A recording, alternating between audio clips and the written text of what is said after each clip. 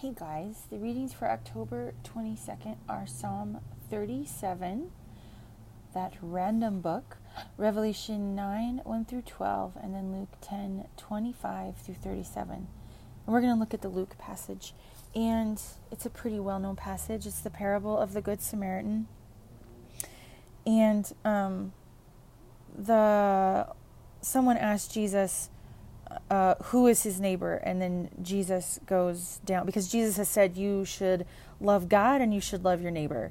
And then the guy goes, well, who's my neighbor? And Jesus basically then goes ahead and tells him the story of a man who I am assuming is a Jew, because he went down from Jerusalem to Jericho. So a Jewish man is traveling, and he gets beat up by thieves who steal his stuff, hurt him really bad, and then just leave him lying there on the ground. And it says a priest came by, a Levite came by. And so these are his people that have walked by him, and they want nothing to do with him. They see him laying there. He's obviously in distress, and they walk by him. But then Jesus says that a Samaritan came, and Samaritans and Jews hated each other, wanted nothing to do with each other, didn't want to be around each other. But this Samaritan saw him laying there, bleeding, injured, and had compassion on him, and he went to him. It says he bandaged his wounds.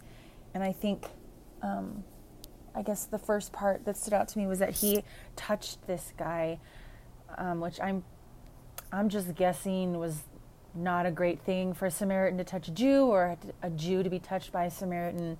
But this man he goes and breaks these barriers and goes and takes care of him.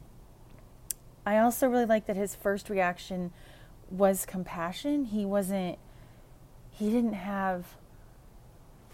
I know in certain situations where I've seen people who might need help, compassion has not been my first reaction. It's been doubt about whether I should help them. It's been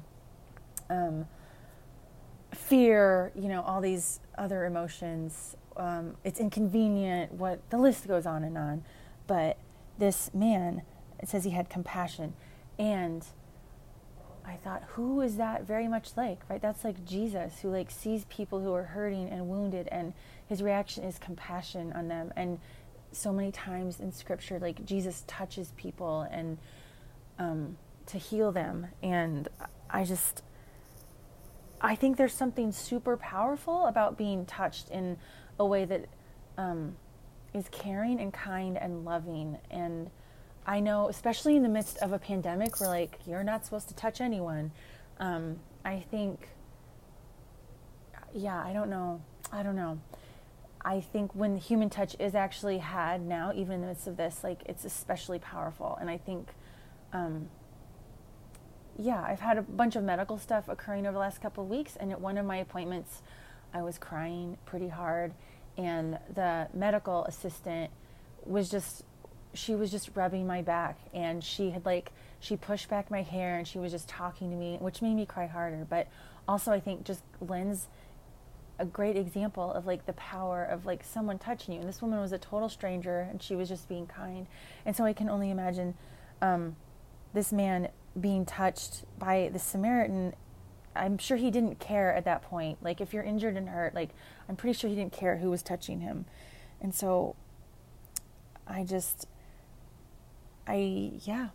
go and be compassionate to people around you, especially in the climate and in a space where touch, I'm not saying go and touch everyone in the middle of a pandemic, but where it can be done, laying hands on someone to pray for them.